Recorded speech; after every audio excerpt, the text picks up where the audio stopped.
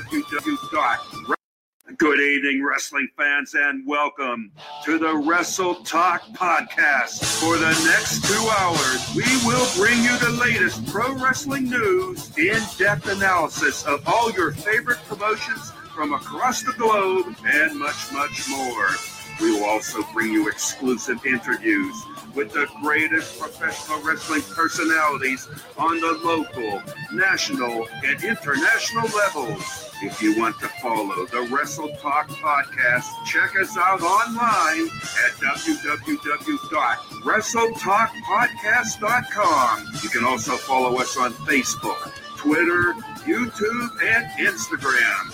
And now, it's time for the reigning, defending, undisputed leader in pro wrestling podcasts, the Wrestle Talk Podcast.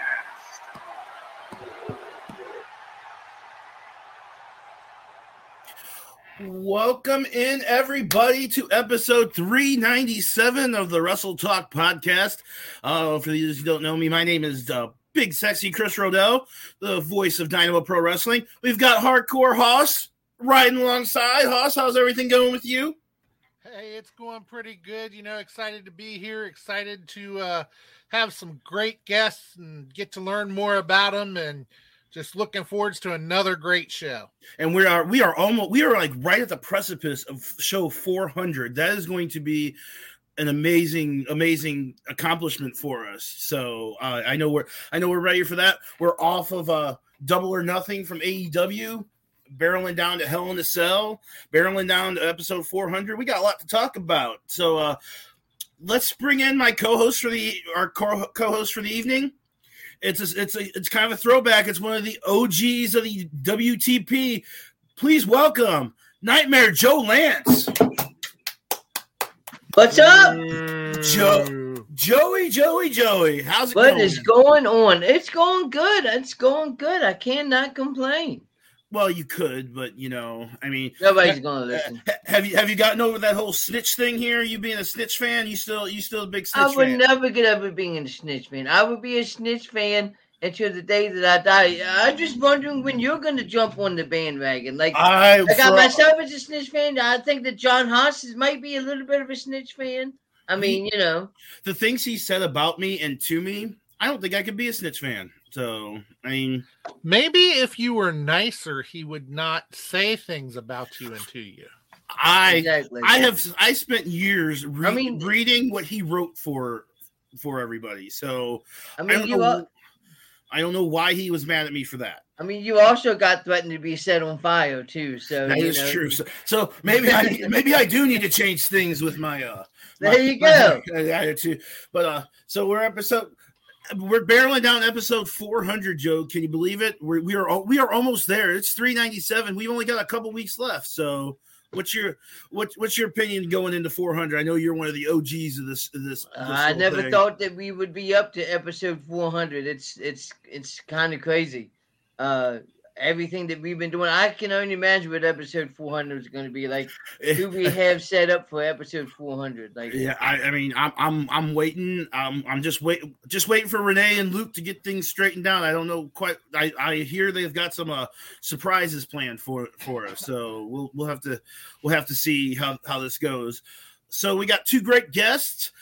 But you know what? The Wrestle Talk Podcast wouldn't have been around for almost 400 episodes if we didn't have the sponsors. So let's get those sponsors thrown up there so we can give them some shout out.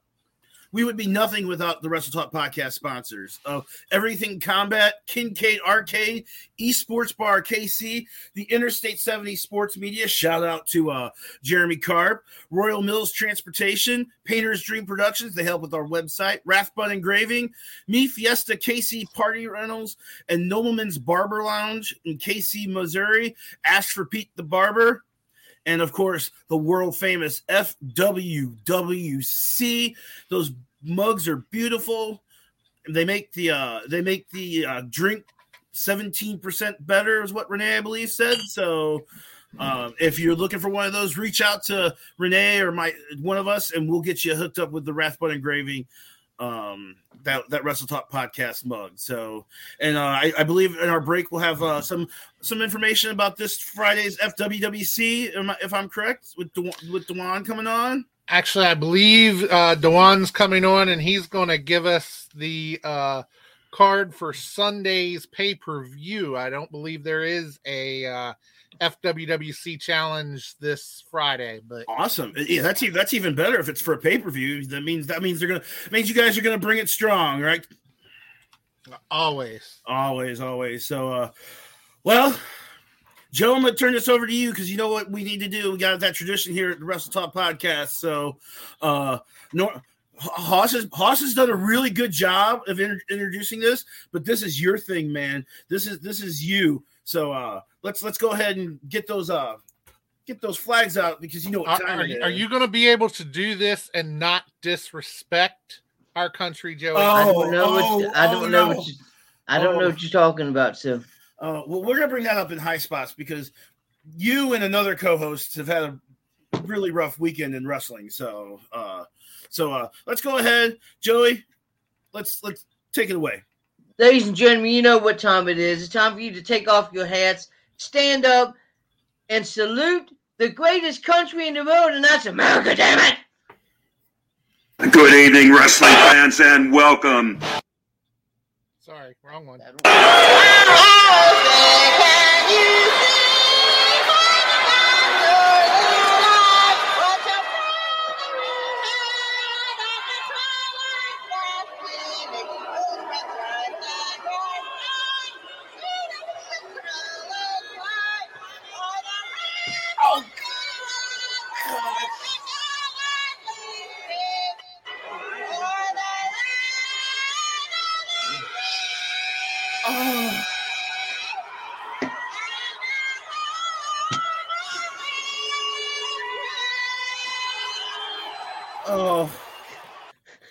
Oh.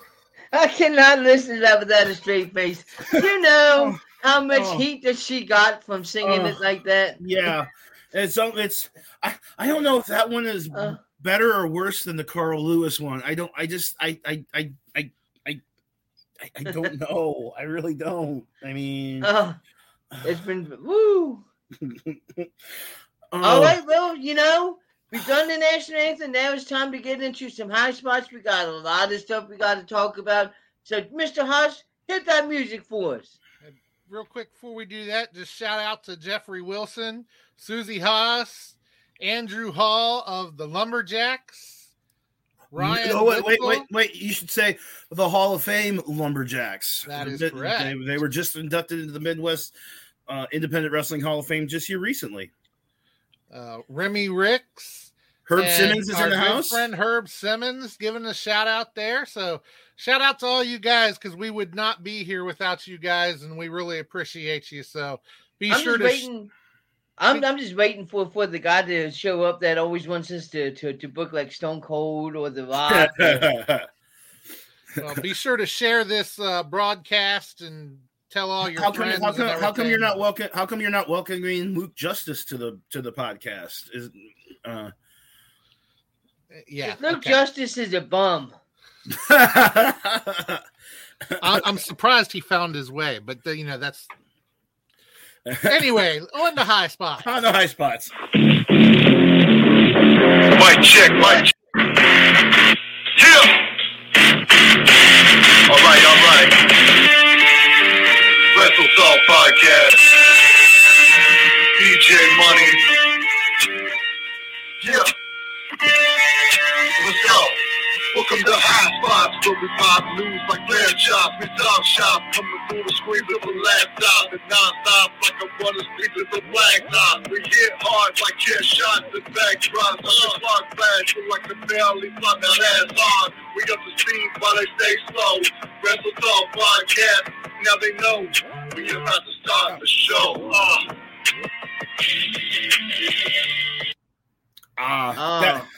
That just gets you going. So we got some questions that we sent into Big Hoss. So let's throw up that random generator and see what we can come up with first. All right, let's see here. Double or nothing. Okay. Thoughts on the Double or Nothing pay-per-view? There's been some talk about that maybe Double or Nothing wasn't the best showing for AEW. CM Punk winning the title against Hangman Page, Adam Cole and Britt Baker winning the Owen, and the craziness of the Anarchy in the Arena match. Even Justin Roberts said at the beginning of the match before he announced, he's like, and the shit's about to hit the fan. So let's start with Joey. Joey, what's your thoughts on the Double or Nothing pay-per-view? I actually had to work that night, so I did not get to watch it. Of course, I know everything that happened, and I wasn't about to spend $50 for a pay-per-view because I'm broke as a joke. But from what I've heard, it was a pretty good pay-per-view. You had MJF getting destroyed by Wardlow. You had Adam Cole and Britt Baker winning the Owen Hart tournament, which still irks me a little bit because I'm sorry, but I remember watching Owen Hart in the WWE, and regardless of of the issues that Martha Hart has with WWE, I felt if anybody should have been able to honor him, it should have been the WWE. And they haven't. It's not like they haven't tried before. She just boxed every single time. So to me, this tournament has always been not about Owen Hart and the fans. This has always been just a way of Martha Hart to say F you to Vince McMahon over something that happened over 20 years ago. I kind of agree. It just didn't really fit, the whole thing. I mean, I have no problem with who won it. Adam Cole and Britt Baker. I mean, any of the four that were in the finals could have won it. It was kind of cool seeing Rancid play out Ruby Soho. So it wasn't a bad pay-per-view. It just, they've done a lot better. So yeah, I agree. It wasn't necessarily a bad pay-per-view, but I don't think it was one of their best either. I agree with Joey that it was just a way to say F you to WWE with that tournament, and it really should have been a WWE honor if you're going to do that tournament. That's where his career was, and it just doesn't make sense for somebody else to be the one to do it. But it was what it was, and the only footage that AEW could use was the stuff that was courtesy of New Japan Pro Wrestling, because the majority of what was done in Stampede is WWE owned by the WWE, and then everything he did in WWE was owned by WWE. So yeah. I mean, and Remy Ricks thinks it was kind of trash. So it wasn't one of my favorite pay-per-views, but I didn't have a problem with it. I think Owen Hart should be in the WWE Hall of Fame. I mean, I don't think there's a question about that he should be. So yeah, it's one of those things. You're right. The Owen Hart tournament had nothing to do with what the legacy of Owen Hart. It was just, like you said, Martha Hart to screw over Vince McMahon. It was an up yours. Yes. So and of course, if we're going to talk about AEW and the pay-per-view, you got to ask about CM Punk becoming the champion, Hangman Adam Page's title reign has been pretty disappointing, or was pretty disappointing. I mean, he had great matches with Bryan Danielson, but it just kind of, I believe someone said it, I can't remember who told me that they think that Adam Page is a better chaser of a belt than he is a defender of the belt. So yeah, he will be better chasing, but I don't think he's going to chase CM Punk. I don't know where they're going to go with this net. I mean, I don't know where you go with CM Punk. I mean, I just, are they setting up another Punk MJF feud? But I mean, that's gonna be another question we're gonna ask here in just a few seconds. Right. Yeah.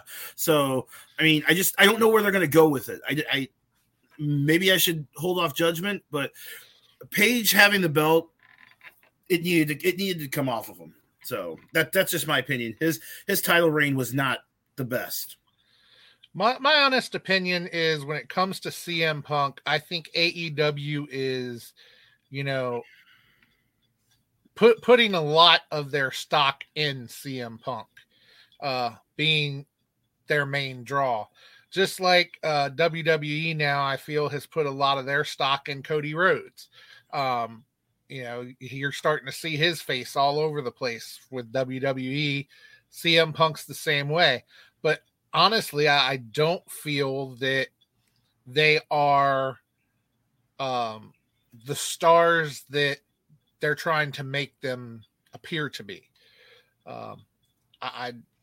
So that's just my opinion on it. But yeah, I mean, I don't. Joe, do you want to weigh in on the whole CM Punk thing?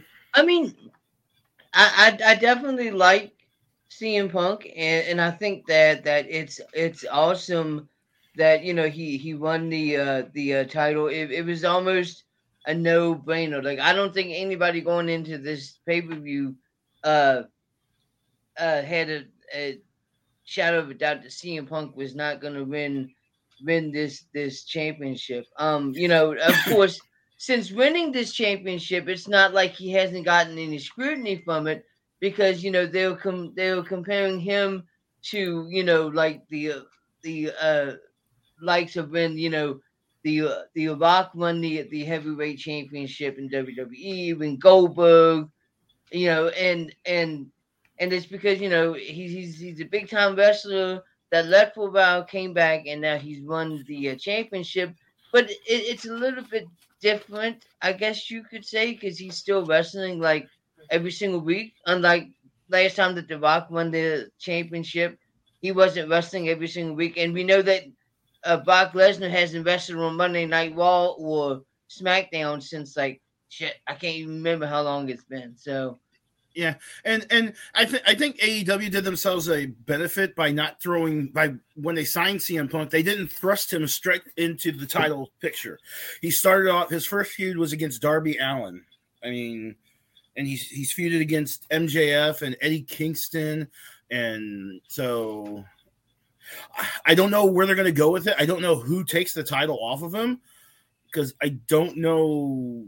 MJF would be the one that you would probably think would take it off of him, but I guess that's going to roll into our next question.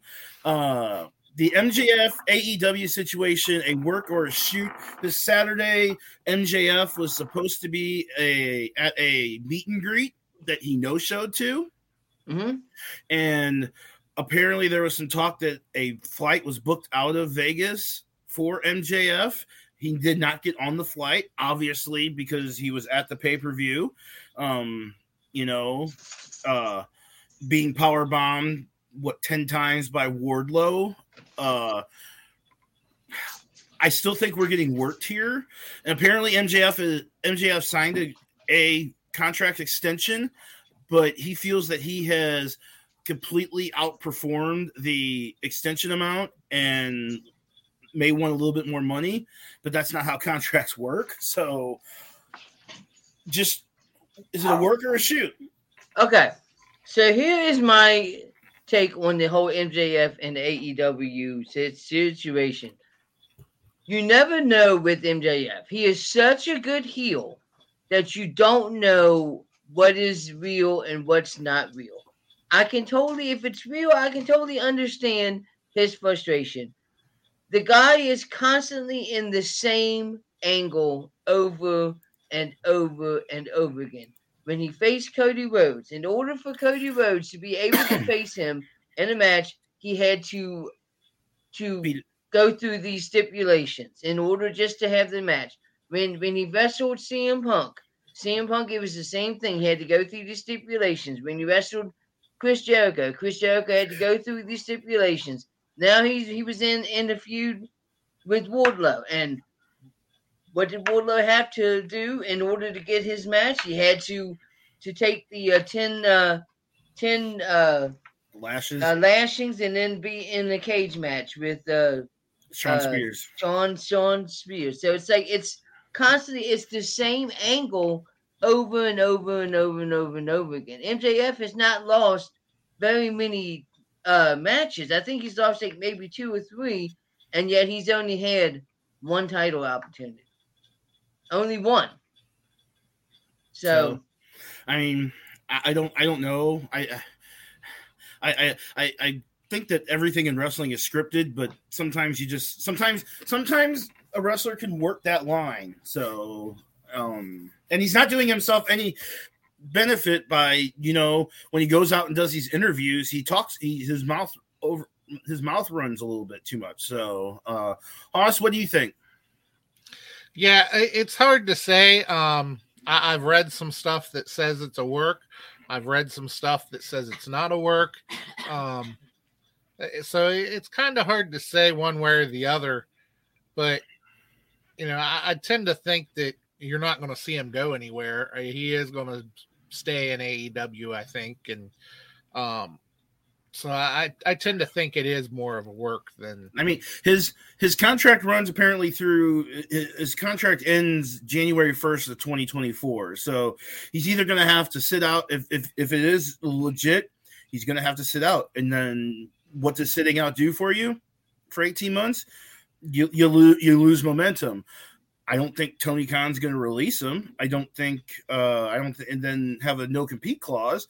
That's just not the way Tony Khan does it. Tony Khan just kind of lets you sit backstage and then not deal with it, because he recently let go of Joey Janela and just ran out his contract. So, well, and even if he did decide to release him, do you see Vince McMahon picking him up? Yes, absolutely. 100%. Absolutely. Because, he is a very similar character to The Miz, but he's also younger than The Miz. So, MJF has a full career ahead of him. And Vince will do the same thing that he's done with Cody Rhodes. Because now it's about the high value defections from AEW. Cody Rhodes was the first. Vince McMahon will be on MJF if he gets released like white on rice. Cody Rhodes is the smartest man alive, because he knows that when he left AEW and he joined the WWE, he knew that he wasn't going to get, a bullcrap deal. He knew that this was going to be Vince McMahon's opportunity to show everybody in AEW roster, hey, if you come over here, we're going to treat you right. And you're going to see Cody Rhodes as the heavyweight champion very, very soon. Like, it would not surprise me if Cody Rhodes does not win the Money in the Bank match. So, well, we're kind of in this whole thing. This is actually working out a lot better, because this kind of works into our next about Cody Rhodes. Cody Rhodes and Seth Rollins is going to headline Hell in the Cell. Yes. Is it strong enough? Do you think it's strong enough to carry the mail? It's got to be the last time, though. It has to be. Like, they've already wrestled each other twice. This has to be the third and last time, because they can't just keep wrestling each other. So this match is probably going to be Cody Rhodes winning, and then, this feud's going to be over with, because I don't see how, if they have another match, the fans are going to be like, okay, this is the fourth time. We don't need to see Cody Rhodes against Seth Rollins anymore. So, is Cody Rhodes going to be the one that faces Roman Reigns at SummerSlam? Is that what we're thinking? Because I think they're scheduling at that UK pay-per-view. It's supposed to be Roman and Drew headlining it. Is Roman even going to defend the titles? Because it's been 2 pay-per-views and he hasn't defended the titles in the past 2 pay-per-views. He was supposed to defend the title against Drew McIntyre at the last pay-per-view, but somehow it got switched to a 6-man tag. Right. I wonder how that happened. I don't know. Is Cody going to be the one that eventually knocks Roman off of his throne? Well, and from what I've heard, he actually is not WWE WWE has absolutely no plans for Roman to even be on the card for Hell in a Cell or Money in the Bank, either one. And I believe from one thing I read said that they had taken him off of all the advertising for it, for both pay-per-views. So I would say that for those two, no, you're not going to see him defend the title because they're saying he's not even going to be there. I mean, I don't get where they're going. I don't get why they unified the titles. I don't get why I don't get where they've done a lot of things. I can understand the unification a little bit, but to unify him now and then have him staying off of television, that I don't understand. And the Usos winning, I guess they'll probably, I would assume they're going to probably have a match with Riddle and Nakamura at the pay-per-view or something similar to that. It's kind of a mess. I don't know where the WWE is going. They're putting a lot of stake into, one, putting everything on Roman Reigns, two, putting things on Cody Rhodes. But yes, after Hell in a Cell, you have to split Seth and Cody. They can't do a fourth match. I mean, especially since Cody has won both matches. I mean, it would be different if it was 1-1, and then the third match is the deciding match. Cody's run both matches. Yeah, that's getting old already. His match, the match of the last pay-per-view was better than the Mania match. Is this one going to be better? It's Hell in a Cell, so it's kind of gimmicky. So I don't get it. I don't know. I like pretty much everything. I don't like the neck tat. The neck tat is just terrible. It's awful. So, but yeah. I don't think anybody likes the neck tattoo. I don't like. He could have had put that on his arm, on his back, anyway. But the side of the neck is just. I mean, the Wrestle Talk podcast logo would be kind of cool with a neck tattoo, No, then we'll leave that one on you, Joey. Well, and hold off on that, Joey, because if you haven't heard the news, Renee actually announced. Can't remember whether it was last week before. I think it was a couple weeks ago. He announced that at Show 400. He is going to unveil a brand new Wrestle Talk podcast logo. Now, we will still be using the old logo, but they will be interchangeable logos. So you'll have to decide which one you want.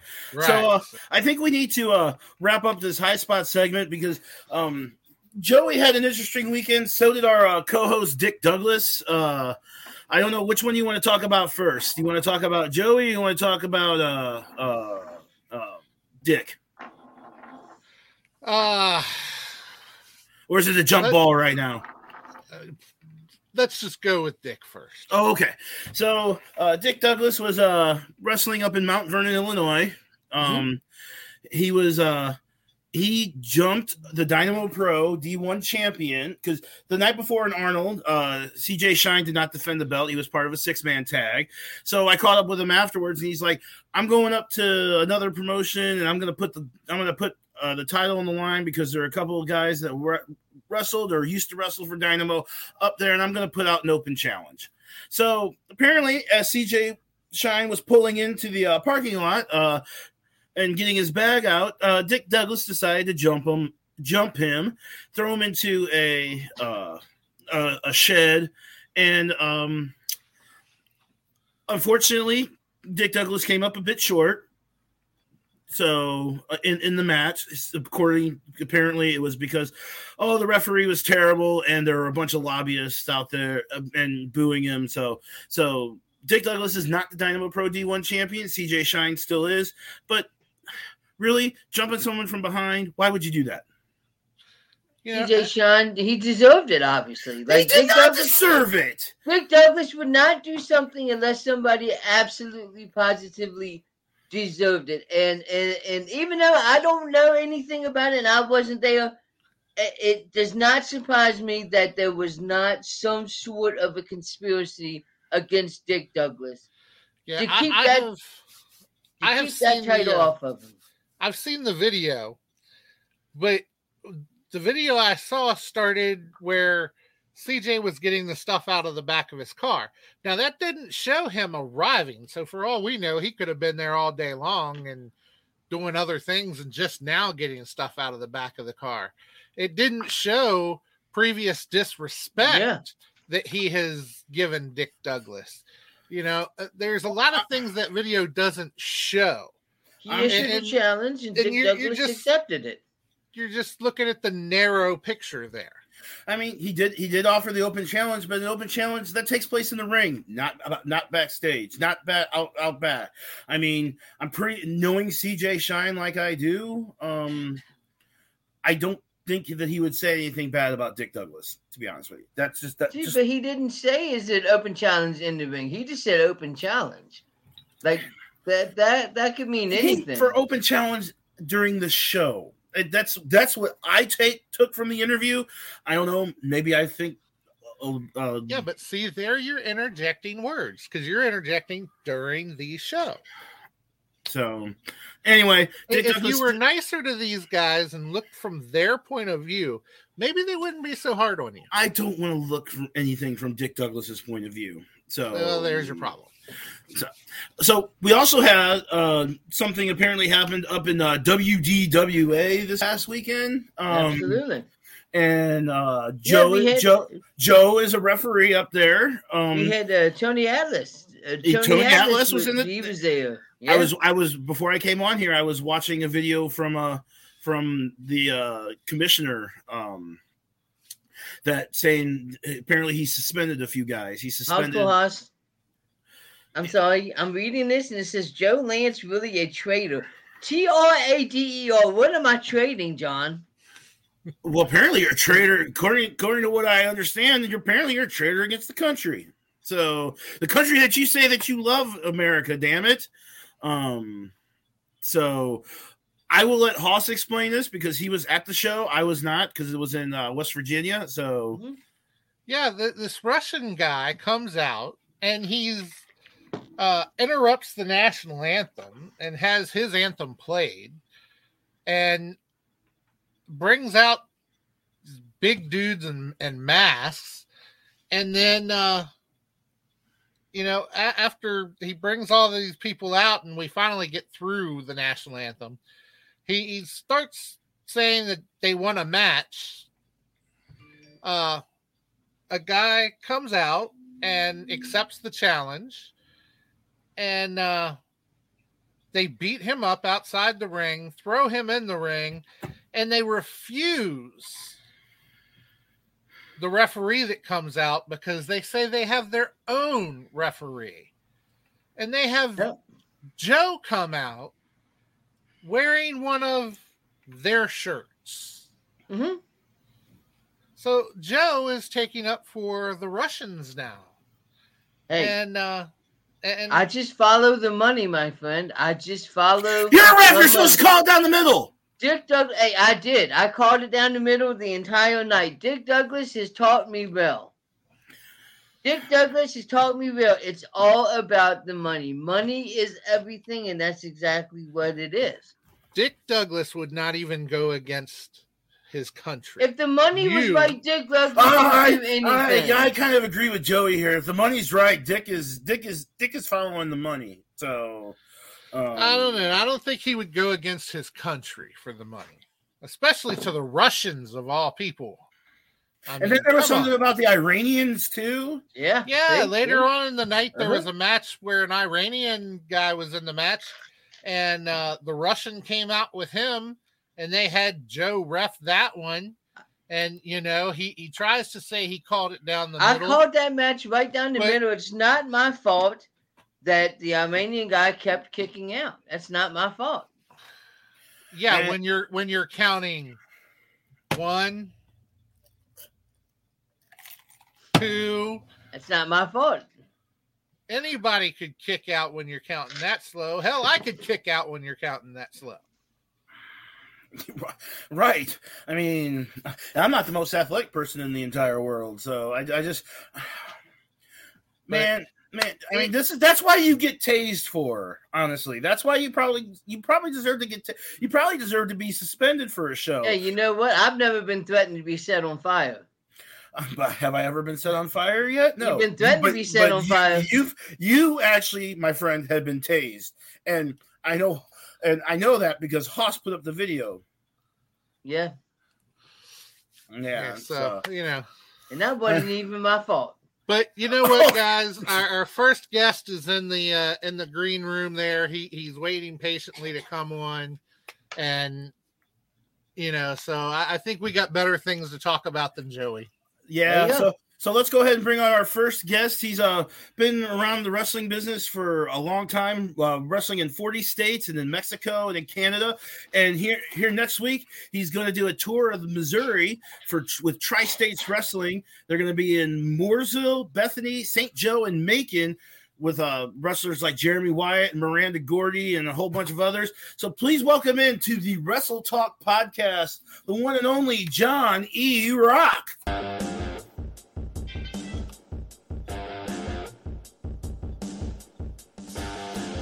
Hello, how's it going? Johnny, how's it going? Hey, what's going on, sir? It's going well. How are you guys doing?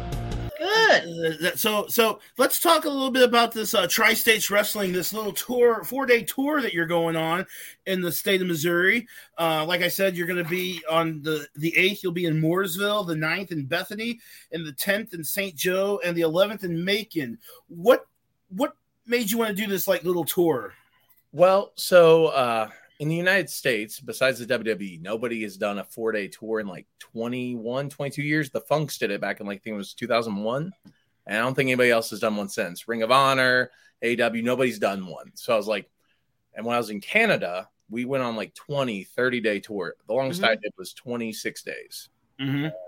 There was nothing like it. As a performer, as a wrestler, it was you really learned how to wrestle after 20 days.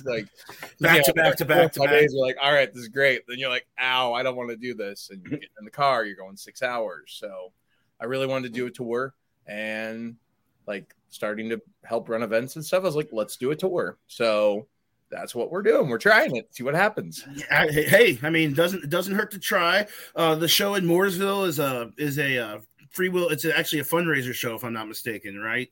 Yep. It's a free will donation with a spaghetti supper in advance. And running just a couple miles from where I grew up. I went to that community center all the time as a kid. So it's actually really cool for me that I'll be wrestling where little 5-year-old John walked when he was a kid. So that's awesome. And you also said that you have Miranda. Also was reading up on it. Miranda Gordy is going to be there for the last 3 events, I believe. I don't believe she's going to be in Mooresville. No, she's not going to be at Mooresville, and she's not going to be at Macon. She'll be there at Bethany and St. Joe. Niles Plonk will also be just at Bethany and St. Joe. And I know you got Jeremy Wyatt too. He's one of the favorites of the Wrestle Talk podcast. And yep, he'll be at the last 3 events. And Donnie Pepper Cricket too, I believe. Yep, he'll be there Thursday and Friday. For the 4 days, we'll have Iceman. We'll be on all 4. We'll have the Math Magician on all 4. We'll have Anthony Bennett, who you might remember from the Cruiserweight Classic 6 years ago. It's been a while, but he's mainly an East Coast guy. But he'll be there all 4. We'll have Jake Hollister, the captain of the emo brigade, whatever you want to call it. He'll be there all 4 events. So Franco Varga, the biggest wrestler ever, will also be there all 4 shows. So we've got a lot of talent, and not just the local Midwest crew. We have a lot of people from out of town and out of state. That's awesome. It sounds like it's going to be a great time. Joe, I'll let you dip in here and ask some questions of our guest, Johnny Rock. So, yeah, absolutely. So you've wrestled in over 40 states. What's it like to wrestle in over 40 states? I'm a referee and I've only been in the tri-state, so I can only imagine what it's like to wrestle in 40 different states. So the first thing is wrestling fans are the same, but they're different everywhere you go. So when you go somewhere, when I started in Missouri, so the first time I went somewhere else, I went to Minnesota, and the stuff that works on the Missouri crowd, it still works, but it didn't quite work in Minnesota. So you had to learn to adapt to your audience. So a Minnesota crowd is very different than a Texas crowd. And a Texas crowd is a lot different than a Utah crowd, which is different than a California. So it's after a while, it just, gets back to that whole thing of like, oh, they're just wrestling fans, but it's very, very cool you walk in and you learn an ability to walk in and go, hey, what are they reacting to? What's going on tonight? How is this crowd? So it's pretty cool. And that's where you kind of lean on the promoters too, to be like, hey, what works here? What's not going to work here? Or, am I going to be able to say certain things and not get anyone mad at me? So am I going to get something thrown at me at a parking lot? Like, is there a 44-ounce soda going to be yeeted at my car when I'm filling up gas 3 miles outside of town after the show? I'm not saying that's happened, but I'm not saying it's not happened either. Yeah. It just hasn't happened yet. Well, it's happened to a couple of wrestlers that I know. As we were talking about earlier, Joey was tased a couple weeks ago, or a couple months ago at his show for being a referee and not doing what he's supposed to do. So yes, so wrestlers and things do a little bit weird things. So who trained you initially? So I initially trained at the Harley Race's school down in Eldon, Missouri, and the head trainers there at the time were Leland Race and Simon Gotch.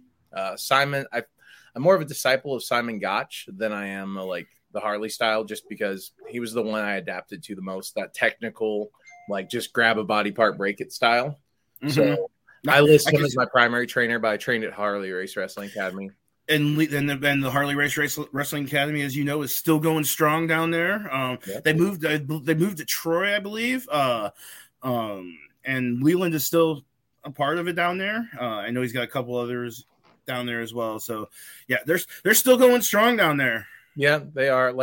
I just trained for a year, and then they moved to Troy, and I still trained there for about another year before I moved to Philadelphia, and I trained under Mike Quackenbush and a little bit at the Ring of Honor and a little bit at CZW. So because I had the belief of get as much training as you can, learn as much as you can from as many people as you can, because, so a little bit of Monster Factory, a little bit of Ring of Honor Dojo, just a little bit. I think I went there 14, 15 times. So yeah, and seminars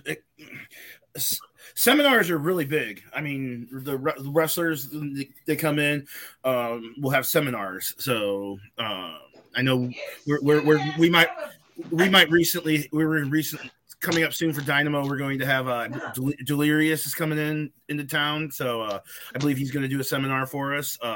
So how important are the seminars to wrestlers?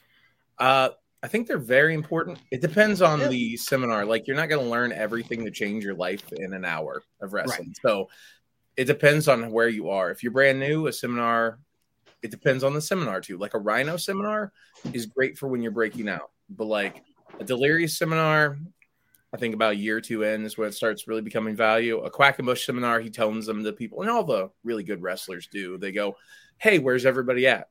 Because I was at a Rhino seminar where everyone just did headlocks, because that was over at Strictly Insane Pro in Indiana. But I've also done ones where he's a lot more advanced, a lot more hands-on with social media. So I think there's really, as long as the person's a reputable pro, you're not going to go wrong doing a seminar.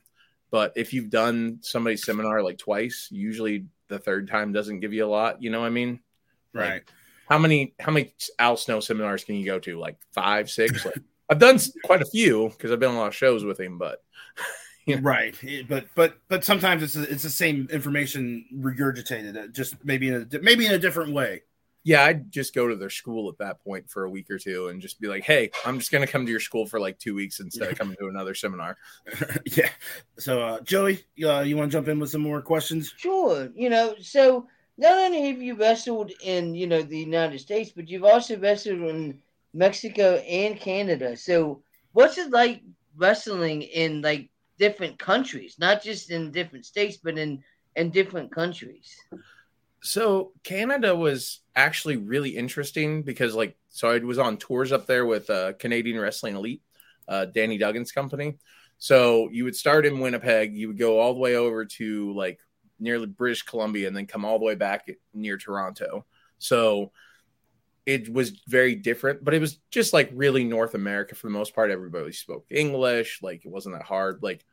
again, fans are different and stuff, but it wasn't that you weren't feeling like you were out of your element, just felt like North America. Mexico, on the other hand, was very weird for me because I don't speak Spanish. Like training, calling matches and all that stuff, I was just like, I had to rely on instinct and just knowing what was next and just watching and memorizing, just because there's no moment of being able to talk to somebody and figure out what's going on. You have to go, that's what I'm supposed to do. And you just have to know. Did you no talking it out? Did you have like a translator to help out? No, like I showed up, like there was a couple people that spoke like some Spanglish, I guess you would call it, like very broken English. And I learned a little bit of Spanish, like for the 2 weeks I was down there, but it was very much of just, you realized what they were talking about and they realized what I was talking about. But it was very difficult. Like life was difficult because like trying to go anywhere and get directions and stuff was hard. Like I was just wandering around lost the whole time. So I just stayed by the arena for the most part down in Mexico City. Yeah, it's probably a pretty good idea though, just in general down there in Mexico, and don't drink the water. Apparently, don't want to drink. Make sure you have the bottled waters. So, but yeah, we're talking right now with our guest Johnny Rock with Tri-States Wrestling. We're talking about his career. What's the best piece of advice you were ever given? I don't know if there was a best. Like a lot of it was just, hey, one day what I'm telling you right now may not make sense. But 6 months, a year from now, somebody else is going to say it. And you're going to, wow, that's great. And then you're going to come back and tell me about it. And I'm going to be like, I told you that already. So much stuff sinks in. And like, we all go through our phases of wrestling, like of, oh, I'm going to do this. And then later on, you realize it's right or wrong, or all that stuff. What works for you? Because everybody has their own right and their own wrong. So I don't know if I have a best thing besides nobody makes it out of life alive. So have fun. There's always the traditional advice of don't step on too many people. Don't take it too seriously. The best one I got recently though was heat will eventually dissipate. So don't take it to heart. If you have heat, just let it dissipate. It'll be away eventually. So, but do you have a favorite match that sticks out to you, that like someone that you've worked, specialty match or something like that? He's got a smile on his face, so he's got to answer this one. So it's not the best match I've ever wrestled, but my favorite match of all time was I got to wrestle Simon Gotch a couple months back up in Minnesota for North Star Pro. And that was my favorite match because he trained me. And then like right before he got signed to he'd been signed. He just hadn't departed yet for NXT. And I was supposed to wrestle him down in Camden, Missouri for Harley Races. It was supposed to be April 27th. And the match got switched the day of. Ricky Steamboat was like, no, you're going to wrestle the guy you wrestled last night, John Webb. So I didn't get to wrestle him. So April of this year, 10 years later, almost, it was 9 years actually, I finally got to wrestle him. So like, because he trained me, because we spent so much time on that, like, it's kind of like a full circle thing almost. Yeah, it was. I was giddy the whole time I was driving up there. Like it's an 8-hour drive, and I'm like, I can't wait to wrestle Simon Gotch. It was really cool, and like it wasn't the best match. The best match I've probably ever had was against Danny Duggan. Like that was probably the best match I've had. I've done some hardcore death matches, which were a lot of fun. Like they're weird when you do death matches because you end up with thumbtacks and like rat traps on you and stuff, and it's different because it's not, you get done, you're not like, hey, what did we accomplish? You're like, is there anything sticking in me right now? Yeah, I mean, I'm an announcer here in the St. Louis area, and a couple weeks ago we had a match with thumbtacks in it, and I must have picked up a couple of thumbtacks in the bottom of my shoe because I was putting it on for the next show. Shoot my shoes on for the next show. I'm like, well, hey, there's 2 thumbtacks from the last show. So, and it wasn't probably from the ring. It's probably just from, around the ring because, they spread everywhere. And, Yeah, there's nothing like wrestling a match with thumbtacks. And then the next show you put on your boots and you hear a clack on the floor and you're like, what's that? And you look and there's still 3 random thumbtacks. You're like, I thought I pulled them all out. So they just show up randomly. Yeah, but thumbtacks are probably a little easier to land on than Legos because I've seen Legos used in a hardcore match. There's very few things I will say no to. Legos is one of them. Legos, razor blades, and pop cans. Yeah, they were this. We had the small Legos, and then we had those big block that the really little kids use. So nope. Yeah. Nope, not doing it. Joe, what you got? You got another question for our guest? I do. So let's talk about Tri-States Wrestling. Like, what is Tri-States Wrestling, and how did it get started? So Tri-States Wrestling is brand new. Like, this tour is the launch party of it. It's a featherhead, like the Tri-States represents. Well, one, it's an homage to the Tri-State area back in not only in the East Coast, like Pennsylvania, Delaware, Maryland, but also it's an homage to Iowa, Kansas, and Missouri, like Tri-States, 3 states. So it's kind of like that. It's also because there's 3 people really core involved in the company, like launching it and stuff. So the Tri is like all of that together. And it comes from the idea of we want to run wrestling shows. And like, it all comes down to, you guys are around wrestling, eventually people are like, well, I don't like how they're doing it. You don't like how they're doing it? Do it yourself. So we're just tweaking it. The 3 of us are just tweaking wrestling to like what we want. Me, I like tours. I think tours are great because then you can bring in people from out of town. And if you do one show, flights are expensive.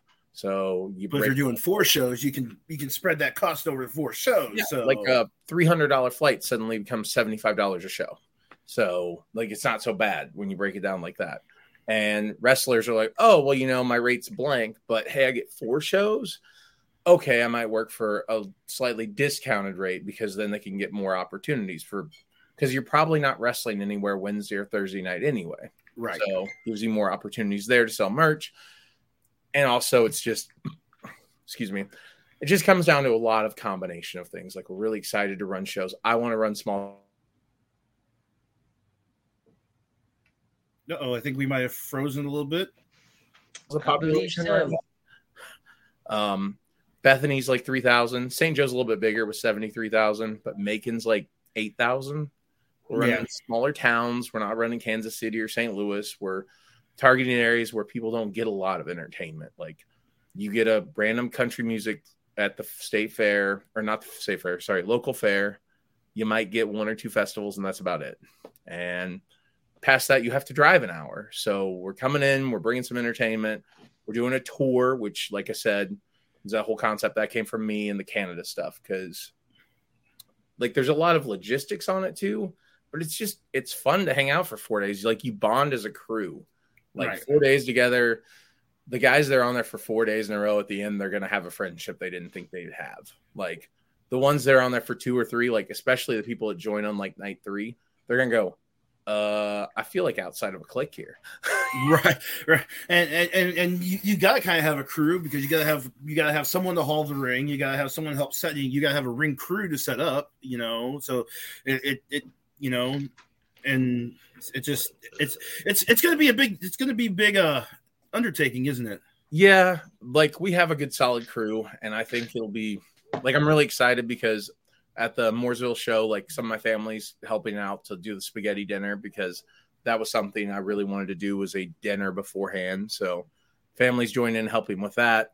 That show, we've already had over 130 people say they're going to be there, and you don't have to register or sign up, right? Because it's free will donation. Just show up as you are. So buzz from the community, we might have over 300 people, which is pretty cool for a first show for a company that's never ran before, like, especially in this area. Like, the nearest big town is Chillicothe, and it's 9,000 people. Right. So you're bringing something that they don't normally see, because I mean, you see local wrestling at like fair, like those little country festivals. We have them here in the Illinois area. We have all the little towns have their firemen's picnics or their festivals that they have, and occasionally they'll bring in the wrestling as entertainment. But this seems like it's a little bit different.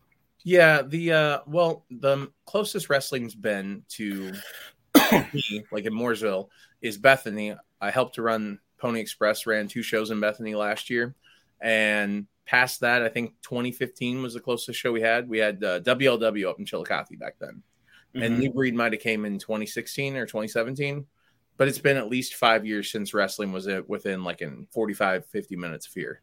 So And like you're talking about the small fairs and stuff, usually those are even done in bigger towns. Like, I mean, I think sometimes Houston, Missouri has some fairs that has wrestling, but for the most part, everybody sticks to their certain towns. Nobody branches out to new ones. So that's kind of cool to go back to St. Joe, which, I mean, you guys know the history of St. Joe with wrestling back in the 80s. Like, that was a territory. So it'll be cool to get there. I don't think.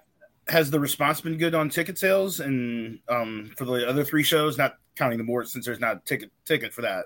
Well, the response has actually been the best for the Mooresville show, but I think that's because I live there, so I hear a lot about it. St. Joe's had decent response. Macon's had a really good response. Like Derek Teeter's over there, and he's doing a really good job for us over there, like making sure everybody knows about it. So the only one that hasn't had a huge response yet is Bethany. But Bethany, the first show Pony Express did there, had sold 8 tickets in advance, and we had 98 people. And then the second show sold 20 tickets in advance, and we had 130 people. So, like, Bethany's very much of a walk-up town. You don't hear any buzz about it, and you're like, well, this show's not going to have anybody. And then suddenly there's 100 people there.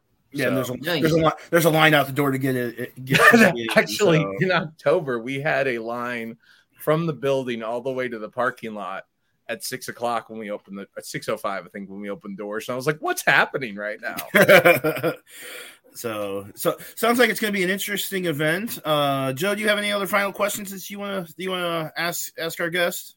I do not. I think that we've answered just about every question that we need to. Like, I think it's time to go to the shooting shop. Yeah, so we're gonna give you Hoss will come back in here, and we got a theme song for this, and you'll probably like this. But we give you about 15 or 30 seconds to a minute, maybe 2. Just say what's on your mind. Just let it all out. Just let it all out. But first, let's hit that theme there, Hoss. It's just one of those days when you don't want to wake up. Everything is fun, everybody sucks. You don't really know why, but you want to justify it. Someone's head off. No human contact, and if you interact, your life's on contract. Your best bet's to stay away.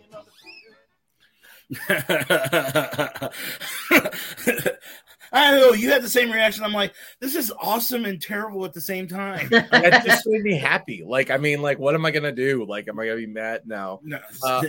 So go ahead. We'll give you the floor for about just a minute or so, and let's just let it out. You can talk about Tri-States Wrestling. You can talk about anything that's bothering you.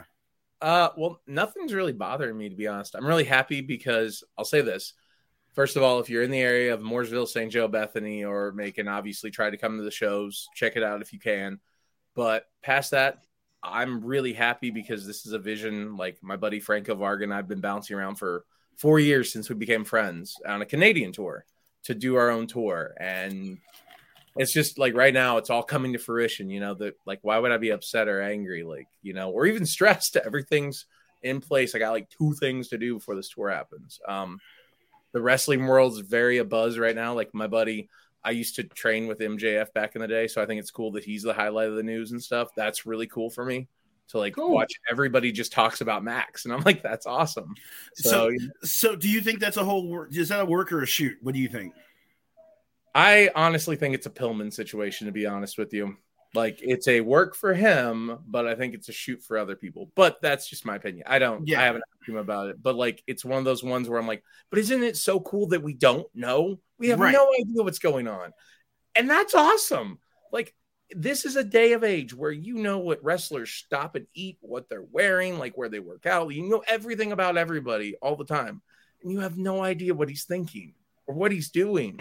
Isn't that cool? It's like 1999 all over again. It just kind of like you would never know who. Nowadays, it's big news that the contract ends and they're going to jump to the other. Back in the day, back in the Monday Night War days, you were just looking to see who's going to come out of the curtain. So you had no idea when a contract ended or anything. Like I know some people did because the dirt sheets were a thing, but your average Joe had no idea. Like the Scott Hall or Kevin Nash's contract is in, or Benoit and Eddie Guerrero were going to jump. Like nobody knew that. Yeah. And like nowadays, we all knew Cody Rhodes coming out Mania. It was a great reaction. We knew CM Punk was coming back on that page, but we don't know what MJF's thinking. And so I think it bothers a lot of people because they're so used to knowing. And now they're like, oh my gosh. It's kind of like he's found a way to get in everybody's brain. Kind of like, I'll leave with this. When I hang Tri-States Wrestling posters, I put them off center. They're tilted. And the reason why is, it bothers some people for things to be off center. So it lives in their brain for the rest of the day. Yeah. So we always end our interviews with give you a chance to shout out all the social media information, what we need to know about all the events, where we can find you on Twitter and Facebook and all that kind of stuff. For Tri-States Wrestling, Facebook is real easy. It's Tri-States Wrestling. Just as it's spelled behind me, like with no spaces in between. TriStatesWrestling.com also for event info and tickets. And then to follow me, just look up Frank Dunbar on Facebook and Twitter. It's at Frank Dunbar. Or Dunbar Wrestles on Twitter, Dunbar_Wrestles. So just if you want to give a follow, great. Like, I really encourage you to check out Tri-States Wrestling. Like, it's not much different than any other wrestling. I mean, how much can you change it? But it's a little bit. It's our vision. So it'd be cool if you guys support it. It's either going to work or it's not. I mean, you got to try it though. So yeah, we'll see. We're already planning next year's tour, so we'll see what happens. So that's awesome. Well, Johnny Rock, I want you to just make a promise that you'll be a friend of the Wrestle Talk podcast and come back on some other time. Maybe we can talk about next year's tour. I promise. I'm not crossing my fingers. I promise I'll be there. So awesome. So awesome. Johnny Rock from Tri-States Wrestling. He's got 4 shows. The 8th in Mooresville, Missouri, the 9th in Bethany, the 10th in St. Joe, and the 11th in Macon. Johnny Rock, thanks for coming on, and have a good rest of the evening, and we will talk to you soon. Good luck. Take care. Peace. Awesome. Well, that was a kind of a fun interview, don't you think? It was. It was a good interview. Yeah, bring back that tour concept. I mean, I know I've seen wrestlers say that, hey, I'm going up to Canada for 12 days and I'm going to be, I'm going to wrestle, and so I think it's good. I think it'll work out. So, well, I guess, Joey, do you have anything that you want to shoot and shout before we end the segment? I do not actually. I actually don't. Last week, I'm glad I wasn't on last week because I was pretty fired up last Tuesday because of what happened in the news.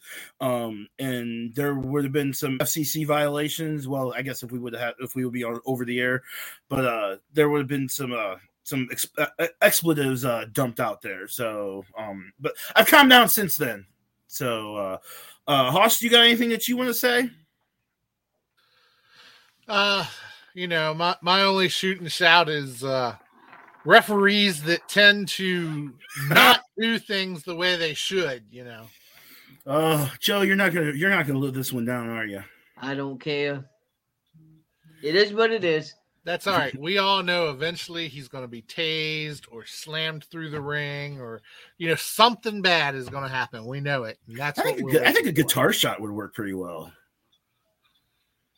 That could work. So good. So, all right. Well, we're going to end this first hour of the Wrestle Talk podcast. I want to thank Johnny Rock for coming on. We got another great guest coming on at 8:15ish or so. And we'll have our game show challenge. I believe Hoss is going to bring in the CEO of the FWWC, talk about the pay-per-view challenge. Me and Joe are going to. Well, Joe might stick around. I'm going to step out for a second. I'm going to get some more water and we'll be back. We'll be back here in the second hour. Hoss, you want to take it on over? All right. So, ladies and gentlemen, please welcome in the CEO of the FWWC, the one, the only, Mr. Dewan Mills. Man, how does the man with the voice, Mr. Chris Rodell himself, take a piss break during my segment? If you see me, if you can hear me, I love you, brother. You are my friend. We're boys. We're homies. You hooked me up with some ravioli all those years ago. I haven't thought about your gracious and your niceness, man. When you come to Kansas City, I got you, bro. But it's all good. What's going on? What's happening? What's up, dude? Hey, What's that? I'm just looking forwards to the release of this card here that you got, and just excited to find out who all is going to be at the pay-per-view, and looking forwards to it. Well, here's the deal, man. I'm gonna be short and sweet because I know you guys have got a time schedule. So here's the deal. This Sunday, FWWC Hell in a Cell goes down live in the Fantasy Wrestling Worldwide chapter page. Now, here's the deal about Hell in a Cell. There is a lot of things that we have to correct here in the FWWC. There's a lot of beef. There's a lot of back and forth. And this Sunday, we are going to regulate and get some things under control. So I'm going to announce the matches, but there is one match in particular that I'm going to have an explanation for. But in order to figure out my explanation, you got to tune in this Thursday at 7:30 to the FWWC tonight. So let's go through these short, basic matches that we're going to have this upcoming Sunday, shall we? All right. First match, obviously. We've been seeing the beef going down between El Luchador de KC, Battlecat, and James the Brick Wall Buckus. It's been crazy. It's been nuts. They have been having matches. Battlecats interfered. Brick Walls interfered. Here's the deal. The only way to settle this is one way, inside a FWWC ring. But not only is this going to be a triple threat match between El Luchador de KC, Battlecat, and James the Brick Wall Buckus, this match is going to be for a #1 contendership opportunity for the Spartans Heart Championship. That's right, ladies and gentlemen. This Sunday, triple threat match. El Luchador de KC, Battlecat, and James the Brick Wall Buckus will face off in a triple threat match for a #1 contendership spot for the Spartans Heart Championship. Pretty hype about that match. Them three guys deserve the shine that's going down. Second match. Now, on this particular pay-per-view, we have 3, not 1, not 2, but 3 title matches going down. First title match. We've seen these guys go back and forth, but it's time to put up a shut up. The Alpha, our current FWWC hybrid television champion, will be defending this title against none other than Theory. And we know Theory and the Alpha have had a lot of back and forth in the past. They've had matches, but this Sunday, Theory has earned himself an opportunity at the FWWC Hybrid Television Championship. That match is going down this Sunday. Second title match. We've seen a lot of back and forth between this guy. Major shout out to Madman Joe on making a big impact coming back here in season 10 of the FWC.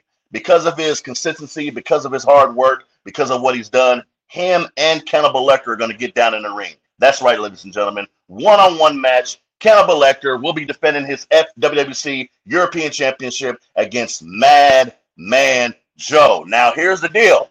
I've been hearing rumors. I've been hearing all the chatter that the Devil's Dynasty are going to be making an appearance or possibly might be at ringside with Cannibal Lecter. I've also been hearing rumors that Prophets of Madness, the other half of Prophets of Madness, the Bishop, will be also at ringside. I don't know anything yet. All I know that this match is going to be nuts.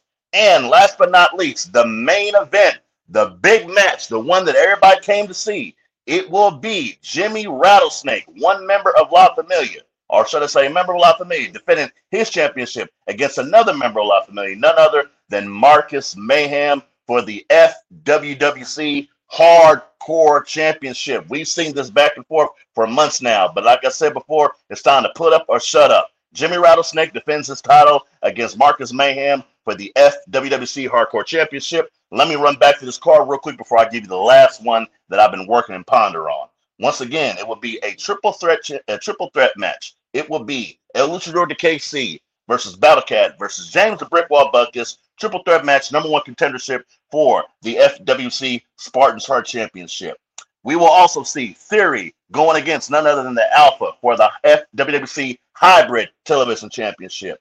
We will see Cannibal Lecter defending his FWWC European Championship against Madman Joe. And last but not least, the main event, it will be Marcus Mayhem going against Jimmy Rattlesnake for the FWWC Hardcore title. Now, I'm only going to name the participants of this last match is going down. We have these title matches, #1 contendership match.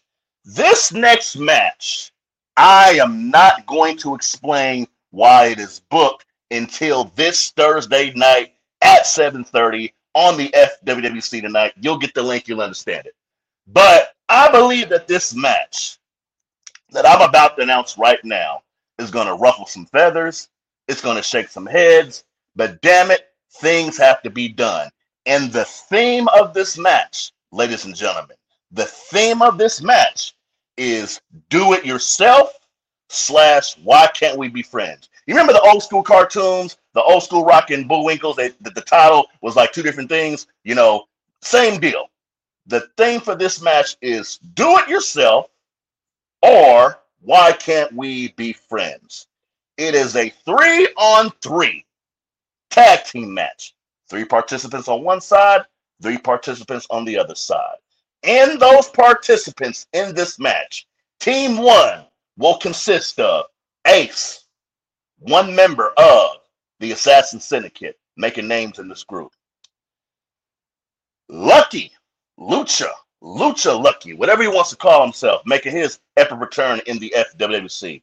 And last but not least, I know this is supposed to be a surprise, but card is subject to change, Remy Ricks. That's right, ladies and gentlemen. Ace, Lucky Lucha, and Remy Ricks will be representing Team 1 in this do-it-yourself or why we can't be friends match. So who are the other 3 participants? Well, this is what's going to blow your mind, and I'm going to end the show on this one. If you need my explanation, tune in this Thursday at 7:30 to the FWC tonight. Hoss Mafia. Now you're saying that's only Sister Hoss and Hardcore Hoss. There has to be a third guy. Well, ladies and gentlemen, that third man will be none other than our FWWC World Heavyweight Champion, Luke Justice. That's right, folks. Why the hell is this happening in Hell in the Cell? This makes no sense. Them guys just got out of jail. What the hell are you doing, CEO? Trust me. Tune in this Thursday. You're going to find out. Once again, Remy Ricks, Lucky Lucha, and Ace, Team 1 versus Hoss Mafia and our FWWC Heavyweight Champion, Luke Justice. Again, the name of this match, Do It Yourself or Why We Can't Be Friends. Hoss, I know that might be a shock to you, baby, but you want to know what the hell's going on in his brain? You got to tune in Thursday, dog. That's all I got. My time is up. I got to go. Oh, all right. Well, that's an interesting card there, but that surprises me on that last match. I didn't know anything about it, but interesting. Yeah, Luke Justice and I, we've been going back and forth. So now they expect us to work together. He just said he's not happy about it in the chat. I just want you to know. I know you see it. He's saying some things about you and Susie. So yeah. So anyway, is Joey back yet too? So we can get on with the second hour of the episode 397 of the Wrestle Talk podcast. Thank you guys for hanging out with us tonight. Joey is not back yet. At least his camera's not back on. So, but that's okay. We can. We can talk. We can talk about some things. I know. Don't know if you saw it, but apparently Matt Cardona at the last GCW show, he tore his bicep, so it looks like he's going to be out for a little bit. So, it's going to be interesting. We got our guests in the second hour is going to be the Guff D.D. Dimmadome. He is actually backstage right now. Backstage. So. Oh, wow. I knew we were having a little problem getting him the StreamYard link. So, but we got it. We got it. Technical gremlins always happen. That's what happens when you're alive. So, do you want to go ahead and bring on our second guest, or do we want to talk about the sponsors first? Let's go ahead and run through the sponsors. Give Joe a chance, and then right after that, you can go ahead and bring in our guest. Awesome. Let's throw those sponsors out because we would be nowhere without the sponsors of the Wrestle Talk podcast. Everything Combat, Kincaid Arcade, Esports Bar KC, Interstate 70 Sports Media, Royal Mills Transportation. We just saw Dwan there. Shout out to Jeremy Karp for I-70 Sports Media. Painter's Dream Productions. They help with our website. Rathbun Engraving with those beautiful Wrestle Talk podcast mugs. Me Fiesta KC Rentals. Nobleman's Barber Lounge, KC, Missouri. Ask for Pete the Barber. And then just as you heard, the world famous FWWC, which is the greatest fantasy wrestling known to man. So sounds like you got a big pay-per-view coming up with the FWWC. So there's Joey back. Welcome back, Joe. Did you hear some of the things? Apparently, Haas and Susie are going to be and Sister Haas are going to be teaming up with Luke Justice at the pay-per-view. I did not hear that. I was using the restroom, so I did not hear that. Apparently this is something that's going on in the CEO's mind, and Lord knows what he's gonna think, and I don't think Haas is too happy about it. I've seen the things that Haas has said about Luke Justice, so yeah, that's gonna be interesting. And you did hear that CEO had a bone to pick with you, Mr. Rodell. Why? What'd I do? I'm innocent. He said, why did the voice decide to take a pee break when he comes on and you just up and leave? And see, there's Chris always getting heat, always getting the heat. I don't know. There's something with Dewan from a while ago. So I think something happened when we first. I don't know. Maybe he didn't get enough toasted ravioli when he came into town. So well, he did say that you were his boy and he would take care of you when you came to town. But yeah. But we'll deal with that.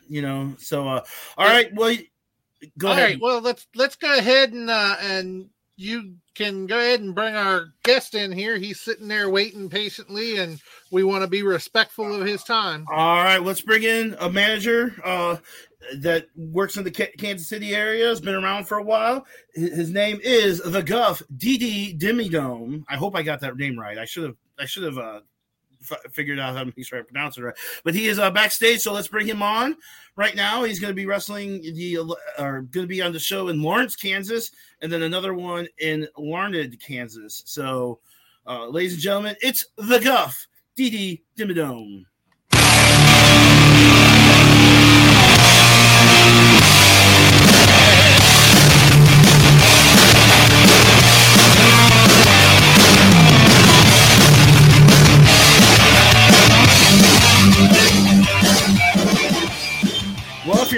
Well, if you weren't awake now, you are now, sir. Welcome to the Wrestle Talk Podcast. I hope I got I really hope I did pronounce your last name correctly. If I didn't, I apologize. It happens. It's okay. So welcome to the Wrestle Talk Podcast. Let's talk a little bit about your background. Where did you get things start? Where'd you get things started? What got you into this? I know you're a manager. Did you also train to be a wrestler or what? Well, I started thinking about this since I was 7. Me and a buddy, the name is Sikorsky, and something I've been wanting to do since I was a kid. So I reached out to KCXW. The promoter's name is the Smooth David Kaplan, and they got some great talent, and that was 5 years ago. And I'm like, this is what I want to do, and let's do it. And I've been doing it ever since then. That's awesome. I mean, sometimes you got to chase your dream down. I see. I was looking through some of your shows that you got coming up in Lawrence, Kansas. You're going to be part of PIW. The 11th. You want to talk about what you're looking forward to on that show? PIW. It's a new company. They are trying to build the building blocks. They got so much potential. And what I'm trying to do is just inspire people, give the fans the best show in Lawrence and Kansas City, So what is you said you were a longtime fan. What is your first wrestling memory that you can remember? I always like to hear because my first thing I really remember is watching the VHS tape of Hogan and Andre. But what's your first wrestling memory that really stuck out to you? I have to say the Montreal Screwjob with Shawn Michaels and Bret the Hitman Hart. Awesome. Joey, I'll let you ask a couple questions. Sure, absolutely. So, what's up, Joey? What's up? So, as I was reading through the bio, I see that you have a pretty funny story involving Juno Granger and Hype Man Pinky. Yes. In a casket match. Yeah. Can you tell us about this match? Well, me and Juno Ranger and Hype Man Pinky, we trained together. I knew Hype Man Pinky through Juno.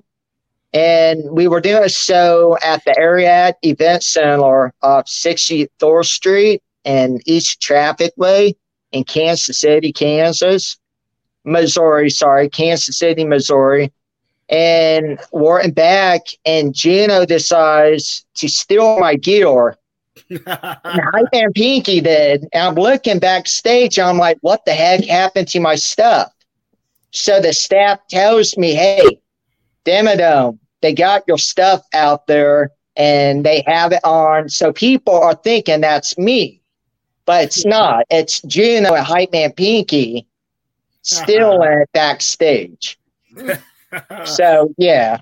Never leave your gear bag unattended. I guess that's the ultimate. Go ahead, Joey. Go ahead.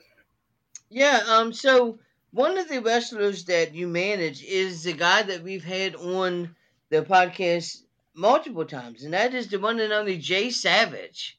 I love Jay Savage. What is it like managing Jay Savage? He has so much hype. When he comes out, he loves to fight, and the people get so much into it. And that makes you, as a manager, want to get into it too. Because they are on the left side screaming, they are on the right side screaming, and they are so loud. Savage has that personality that he's one of a kind. And nobody else has that in KCXW. He knows how to get the best out of the fans. I mean, you gotta have. I mean, it's good. It's good to be good in the ring and everything, but you gotta have that charisma. You know. Oh yeah. With just like oozes off of you, and like I mean, we got several wrestlers that are like that up here in the St. Louis area. Do you just work in the Kansas City area, or have you done some traveling? I went to New Breed once. It was Macon, Missouri. I went to XWE, Billy Simmons promotion. Great people. WWX, Flex Reed. Great promoter. But I mainly been PIW and KCXW.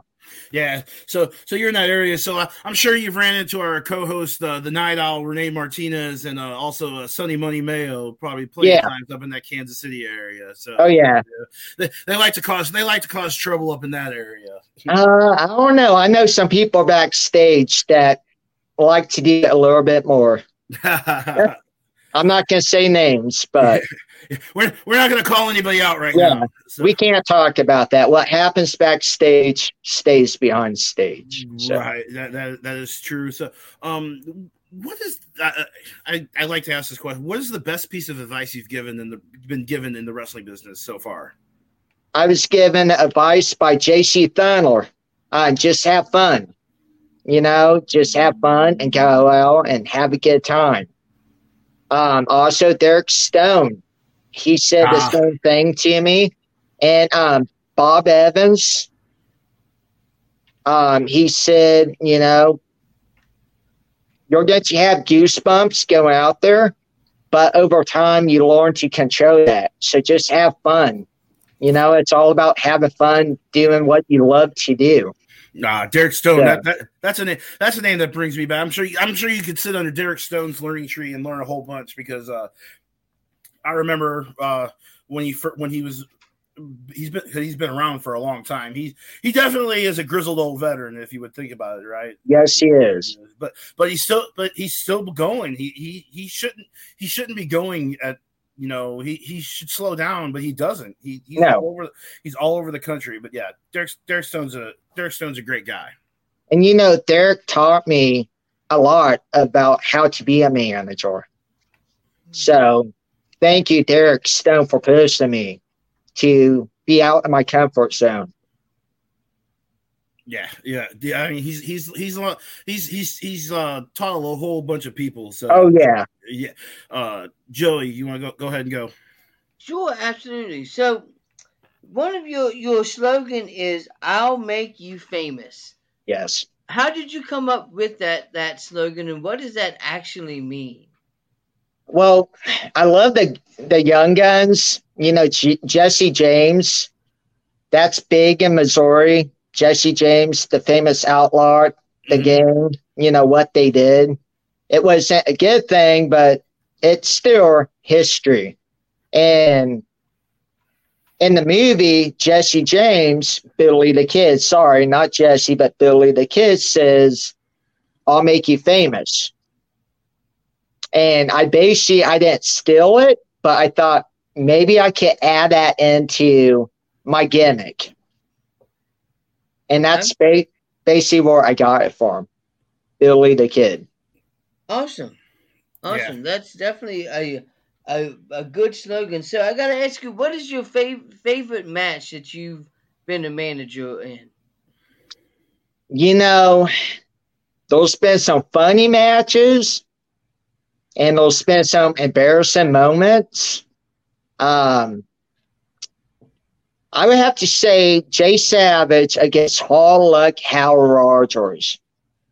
And we were able to have the fans repeat what I was saying on each side. So as I was pointing, they were saying Hall Luck sucks. I point to the other side. They say the same thing, and we do it for 5 minutes, it felt like. And they were just copying me on each side. And Holluck, he's getting so mad. And that was probably one of the best matches. Awesome.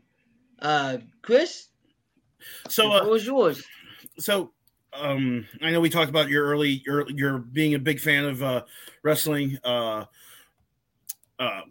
My brain has just shut down for a second. What are you looking to accomplish? Are you looking what do you want to get out of this wrestling business? Is it just, the main thing is I want to get out. There's so much evil. We need to stop believing in ourselves. And if you have a dream, go for it. You might talk different. You might have a disability, but let's not have that stop you from chasing it. You might have to sacrifice. You might have to give up some stuff. You might have to work harder. But if you believe in it and you know in your heart that's what you're supposed to do, you could do it. So just because you have a disability and you think you can't do it, you can do it. So forget saying can't. Just do it. Yeah, just because you're not going to get anything by just sitting on the sidelines. No matter what, go for it. Yeah, I mean, you could watch it, but why dream about it when you could do it? Doesn't make any sense. Yeah. So do you enjoy going to other shows just to sit and that you're not a part of, that you just sit there back and just watch what other people do to kind of maybe get some inspiration? I do. But my inspiration, it's God. And it's the people who are the boys in the locker room, the way we push each other. We don't give up on each other. And, it's like a big, giant family. So, that's my inspiration, The locker room is a great place because I've been in some good locker rooms. I've been in some not so good locker rooms, but luckily I've weaned those people out. Weeded those guys out. But I work for some pretty good places. So Joey, go ahead. Absolutely. So, as I was reading through your bio, it says that you fell in love with the form of sports entertainment in the 2nd grade, and that your classmate and you both had the same passion, and now you both work at the same exact company. What wrestler is that you went to school with? The Marksman. Okay. Yeah, we've been friends since we were 7. Same town, same elementary school, same passion. Wow. Yeah, and now we're working for the same company, doing what we love to do. Absolutely. So You if there can't. was so if there was any advice that you could give anybody that wanted to get into the professional wrestling business, what would be that advice? Stay humble. Um, those people out there that you can reach out to that can help you. The most important thing is to build that connection. Just be humble when you go to a new place. Don't be rude. Don't be disrespectful, but say thank you because they don't have to have you there in the locker room. But be grateful, and just don't forget to shake their hand and let them know I appreciate it. And when you leave, and when you leave, shake their hand again. Say thank you for letting me be a part of your show. Let me know if we can help out any other way as possible. Yeah, I mean that kind of thing seems to be a lost art at times. People come in and want to, paying their dues is like, okay, let's put up. Do you need help putting up the ring? Do you need help putting up chairs? Do you need what do you need from me before the show? So you have to do it. I mean, and after the show too. Yeah, you just can't skip and not do your work. I mean, you still have to do it until it's done. I mean, there's an occasional that something's going to come up that you have to leave right away. Yeah. But if you're part of a show, stay as long as you can. Know, the promoters will notice that too. So they do, and they'll be happy to bring you in. Joey's a ref up in the West Virginia area. So that's what and I'm an announcer over in the St. Louis area. So it's just going into different places. You got to be respectful. That's the main word, respectful. Yeah. Is there someone that you want to work with that you haven't had a chance to work with yet? I would love to learn from Jimmy Hart, the mouth from the South. I loved watching him growing up.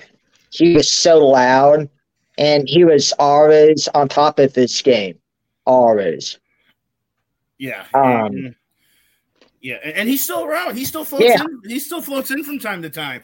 And we go back to putting up chairs and everything. I saw a picture of him. He was at a recent show, and he was putting chairs out for the event. So if Jimmy Hart can still do it, you can do it. So yeah, definitely. You just can't give up. I mean, Jimmy Hart. I think he's pushing 70s, isn't Jimmy Hart 70 something? Something like he's still doing it. He looks healthy, and he hasn't lost a touch. No, he still got that megaphone. So I love that megaphone. I love that megaphone. Yeah, he definitely earns his Hall of Fame spot. So yeah, definitely. Him and Jim Cornette, and Paul Heyman and Slick. Who do you model your managing style behind a certain manager, or is it just kind of or are you like me? You kind of pull from, as being an announcer, I kind of pull from Howard Finkel and Justin Roberts and David Pinzer, all those guys. I kind of pull a little bit. But do you follow one style? The Tennessee Stud. He had the hat all white, and he just, something about him that he knew what he was doing, his attitude, how he carried himself. So between him and Jimmy Hart, those are the two that I model myself after. That's awesome. Joey, you got any final things you want to talk to? I do. I have at least one more question, and one of my last questions is: at the end of the day, what do you hope that the fans get out of going to one of a wrestling shows that has you in the show? What do you hope that the fans get out of it at the end of the night? I could get plenty of photos. Just come up to me. Let's have a conversation. And I'm more just for the fans, like the kids. It's all about the kids. Because those kids, if you can make an impression in their eyes, 20 years from now, they'll be like, if they have a kid, they'll be like, hey, I remember that guy 20 years from now. He shook my hand. He gave me the best advice ever. And that's something I want to be a part of. You know, it's all about the kids. Mm-hmm. First impressions and just being an inspiration, you know? And that's the thing about the independent shows is because, I mean, everyone's, you know, with the WWE, AEW, with their production values and stuff like that. But it's the independent shows, you know, you get right up close to them. The wrestlers will come out. The wrestlers will come out during the intermission. They'll hang out with you after the show, and take pictures and sign autographs and just be real people and make wrestling fans for life. That's why you know, would rather give my money sometimes to an independent show than to the WWE or AEW. Well, I think the independent show, it's a stepping stone to get to AEW and WWE. That's what we all want to do. But I think it's a stepping stone that you have to go through. I mean, don't be afraid to take photos. Don't make the fans pay for the photos. You know, there's a time and a place for that. When you get to AEW, WWE, yeah, charge them for the photos. But when you're not at that level, you know, it's all about the merchandise. Yes. You know? And you should always have shirts to sell. Oh, yeah. You know, I mean, and you should be refreshing those shirts every so often. So yeah, every year at least. I mean. And you could make, and people are like, oh, well, it's too expensive to print shirts. I'm like, well, you know, I know plenty of people in the business that make money, you know, selling shirts. So, I mean, it's crazy when people say they can't make money on merch. I mean, and if you have a gimmick, if you have a certain gimmick, maybe have something that's similar to that gimmick. Like, you know, like little, like, you know, I know one guy, he sells like Mexican flags. So, okay. Yeah. So just that kind of stuff. You can make money in this. So, Joey, you got a final question? That was my final question. Unless you have some more questions, Luke. I do not personally have any more questions. Is there anything else that you just want to say about upcoming events that you have coming up? But don't go anywhere because we got something for you here in a second. So okay, So tell us about where you're going to be on the 11th in Lawrence and on the 18th, and I guess that's Larned, Kansas. Larned. Yeah, Larned. Yeah. I'm from the St. Louis area. I don't know the whole Kansas area very well. I have the same issue. They had to correct me about that. So that's one thing that they don't mess around with. Mispronouncing a town name, that's enough to get you run out of town. Yeah, pretty much. I'm going to be in Lawrence the 11th of June at Collectorama for PIW. We're doing a show. I have it wrote down. It's August the 20th in Lawrence. PIW, it stands for Premier Independent Wrestling. The proto name, it's Jason Mortiz. Yes, I know. Deke Hansen, he runs it too. Also, I do tapings for KCXW. We do them every month. It's on a Sunday. So they have a website. They don't have their website now, but you're more than welcome to look it up on YouTube. You have to subscribe. But it's Saturday Slam, KCXW, to see the newest episodes. Awesome. Also, another thing, I'm going to be at WWX on the 18th June 18th, with the Wrecking Ball, Mason. And Nice. he works for KCXW. So we're going to be going down there with Smash Mouth. He'll be there. Bobby West. Cluck the Clown. So make sure you keep in touch. I have a fan page. The Guff D.D. Dimmadome on Facebook. Add me as a friend or accept that. Also, if you want to chat with me, I'll try to chat with you as much as possible. Other than that, I'm not done yet. I got a lot more to do. And hopefully in 20 years, I'll be in the Missouri Athletic Hall of Fame, or maybe win a KC People Choice Best Awards. Sounds like you're trying to take over the Kansas area, is what it sounds like to me, right, Joe? Absolutely. So all right. Well, before we let you go, we have this thing that we do every week here on the Wrestle Talk Podcast. It's the Wrestle Talk Podcast Game Show Challenge, and we would like you to participate against our my co-host here, Nightmare Jones. I'm going to tell you, Nightmare has a little bit to make up for, because last time we did an interview with the Snitch, Okay. he was blanked 0 for 3 and threw a hissy fit and just left the chat after it. So he has to make up for it. So would you be willing to participate in this week's Wrestle Talk Podcast Game Show Challenge? I'm up for it. I might suck, but I'm up for it. I'll try. You won't be any worse than Joey. So Joey, Okay. are you willing to do it? You good? You don't I'm absolutely. Let's do this. All right, let's go, Joe. Hoss, hit that music.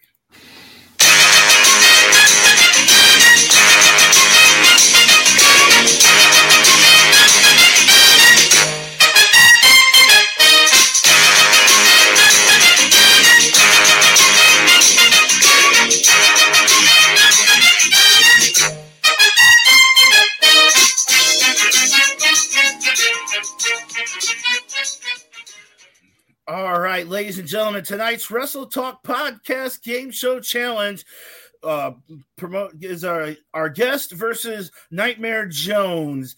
Tonight's contest is scheduled for 2 out of 3 falls.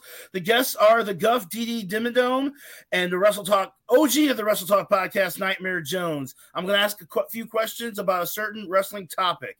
When you know the answer, shout it out. Hoss will be the judge if there's a tie, and Hoss always, yeah. So tonight, are you? So let me ask you guys: are you guys ready? Just shout yes. Are you ready? I'm ready. Let's do it. All right. Tonight's category is Hell in a Cell, as we lead up to Hell in a Cell this Saturday on the Peacock Network. I will give information about 3 wrestlers who have competed in Hell in a Cell matches. Like I said, when you know the answer, shout it out. All right, Guff, are you ready? Yes. Nightmare, are you ready? Let's do this. All right. Question 1. This WWE Hall of Famer and accomplished author had to retire after losing a Hell in a Cell match to Triple H at No Way Out in 2000. Name him. Mick Foley. That is correct. Was that Guff? That was Guff, right? Yeah. Yeah. Wow. I didn't know that. Wow. Shocker. Anyway, so we are the Guff D.D. Dimmadome is up 1-0 on the Nightmare. So this is turning into a nightmare for Joey. So question 2. This professional wrestler is a WWE and TNA Hall of Famer. He won a 6-man Hell in a Cell match at Armageddon 2000.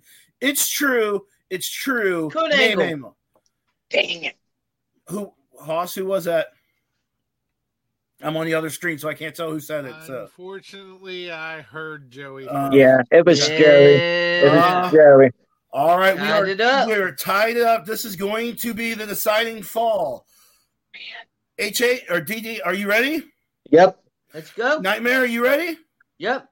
All right, question 3. This WWE Hall of Famer won the last Hell in a Cell match against Seth Rollins at Crown Jewel in October of 2021. Presently, he is the leader of the Judgment Day. Name him. Edge. Oh, crap. I think that's it. Hoss, who was it? As I said, I'm on the other screen, so I can't see. Oh, you're muted, Hoss. I can't. I think it was Joey. Yeah. Joey said Edge. So. Look at that, Joe. Nightmare Jones wins one for the Wrestle Talk podcast. Hit that Good job. Hit that music, All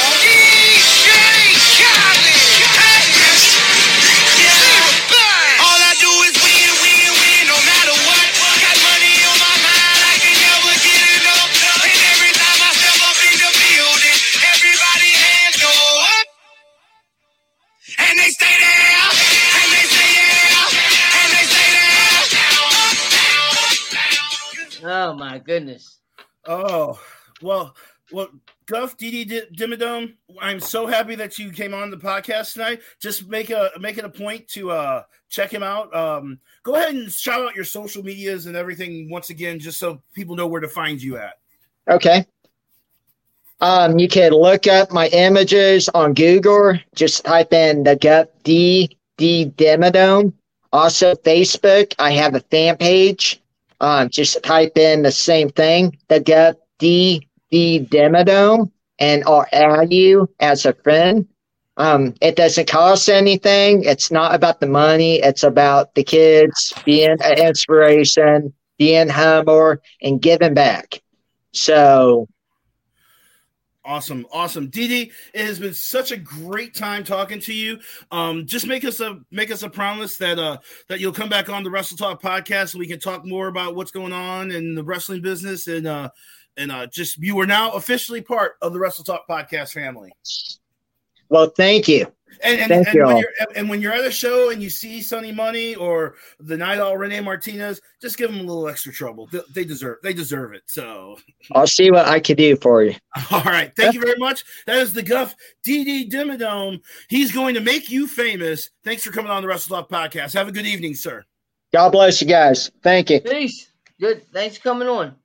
Man, I tell you, we've had some pretty good guests. Joey actually won one. He didn't get swept like he did the last time. I'm semi impressed with that. So yeah, you know what? I'm okay with losing because I lost to the snitch. So I'm okay with that.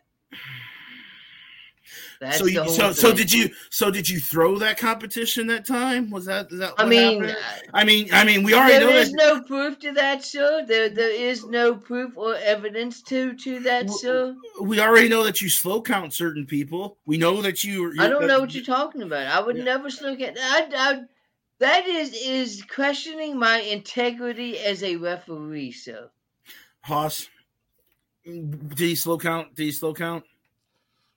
If he had counted any slower, he'd have been counting backwards. I mean, it might have been a slow count to Haas, but it might not have been a slow count to everybody else. Like, maybe Haas's brain doesn't comprehend things as fast as everybody else's does. Maybe in real life it was 1, 2, 3, but in Haas's brain it was, you know? Is there video of this that I can see? Where can I find video of this? Because I can be the arbiter of this. Oh, it will be on WDWA's Facebook page. I don't know that it's there yet, but I know it will be there. They put all their matches up, so you can see it for yourself. Because there's one thing about me, I am always down the middle. I treat everyone the same. So I mean, people don't treat me the same, but. It's the price you pay for fame. I mean, every time that the guy tried to cheat, I was right there, telling him to break it up, giving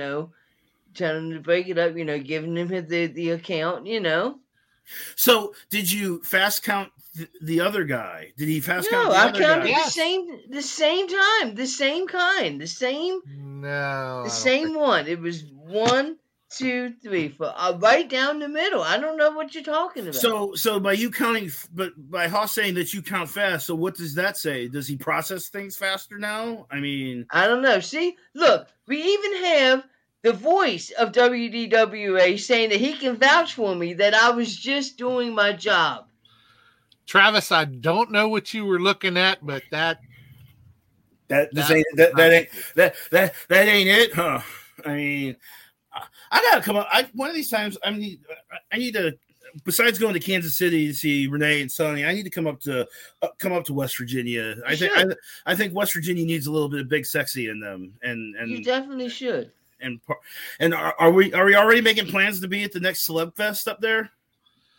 I don't know if we're going to make the one in October. I know Joey has something to do that day. Yeah, that's not going to happen. But I may try to go. I haven't quite decided yet. But definitely the one after we would have to try to make if we don't make this one. But I may still try to go to the one in October and see what happens. It won't be as hot. It was so hot at the last one. Oh, we almost melted. I think I lost 10 pounds. What's the weather like up there? Because we've been getting. I know we ran into a heat wave here in the St. Louis area recently. In the summertime, it's hot. In the wintertime, it's cold. So it's kind of the same here, you know. I mean, but you guys seem to be killing it up there in the West Virginia area. Even no matter what Joey's as a trader by coming out with the Russians and the Iranian. So I mean, we just you know. So all right. So one more thing before we go. Let's throw up those sponsors one more time because, like I said, we wouldn't be at episode 397 without these great sponsors. I think, and they deserve another mention before we go. So, can you throw those up there? Everything Combat, Kincaid Arcade, Esports Bar KC, Interstate 70 Sports Media. Shout out to Jeremy Carp. He's actually in I believe he's in Tennessee right now. He's at Sir Paul McCartney concert. Royal Mills Transportation, Painter's Dream Productions, Rathbun Engraving with those beautiful Wrestle Talk podcast mugs, Me Fiesta, KC Reynolds, Nobleman's Barbershop, KC Mo, Ask for Pete the Barber, and of course the one and only FWWC, the best fantasy wrestling anywhere in this country. So Joe, I know you've been a part of a lot of the Wrestle Talk podcasts. You're one of the OGs. And once again, just say, what do you think as we barrel down to episode 400? What does that mean to someone like you? Man, you know, like I said, when I started this podcast, I never thought that it would get to be where it was. And, you know, it amazes me that we are at episode 400, and it's just it's crazy, and it's exciting, and it's fun, and you guys are doing a heck of a job. You know, I may not be here as much as what I used to be, but I definitely appreciate being able to come on every chance that I possibly can, and it's been amazing tonight. It's been a lot of fun. Well, I hope that you at least pop in for a few seconds on episode 400 if you can, if you're not working. I'm sure that I probably will. I will come on here just to give you all a hard time, because, you know, that's what Nightmare Jones does. Well, and hopefully the next time you learn how to count at a speed for everybody. So, like I said, it was right down the middle. I don't know what you're talking about. You want? I bet you would. You would ref a snitch match, wouldn't you? Oh, I absolutely would ref a snitch match. That would be like a dream come true.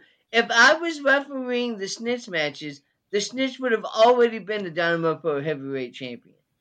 Already. Haas, do something.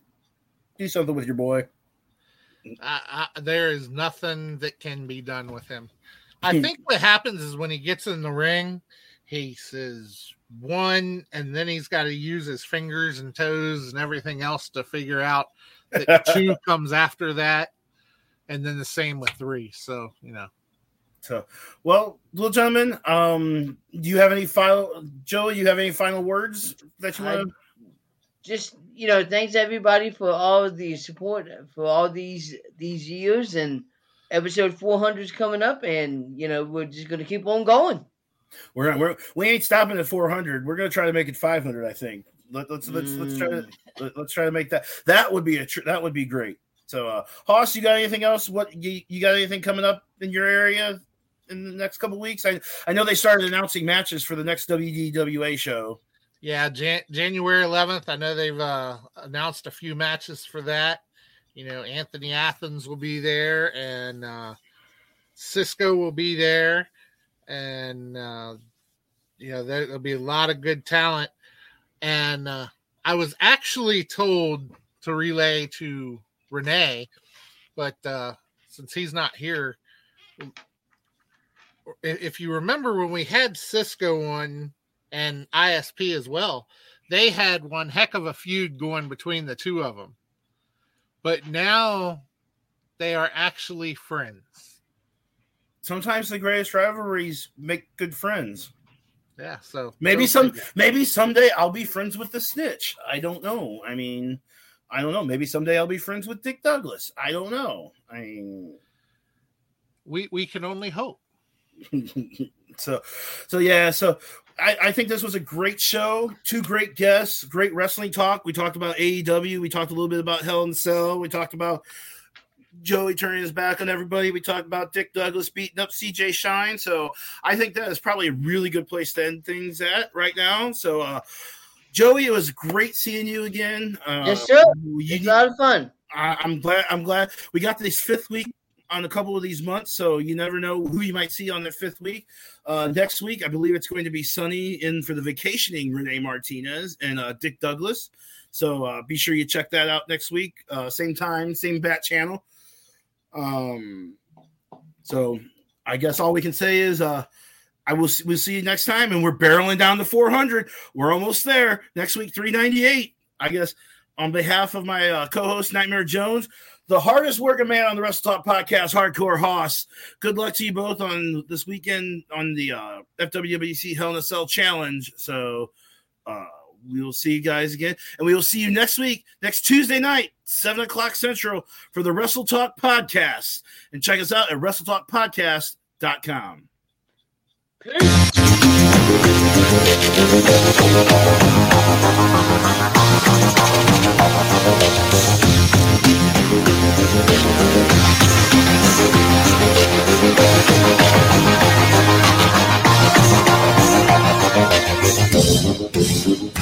Lights out, you're talking too loud. So shut your mouth. Who the fuck are you now?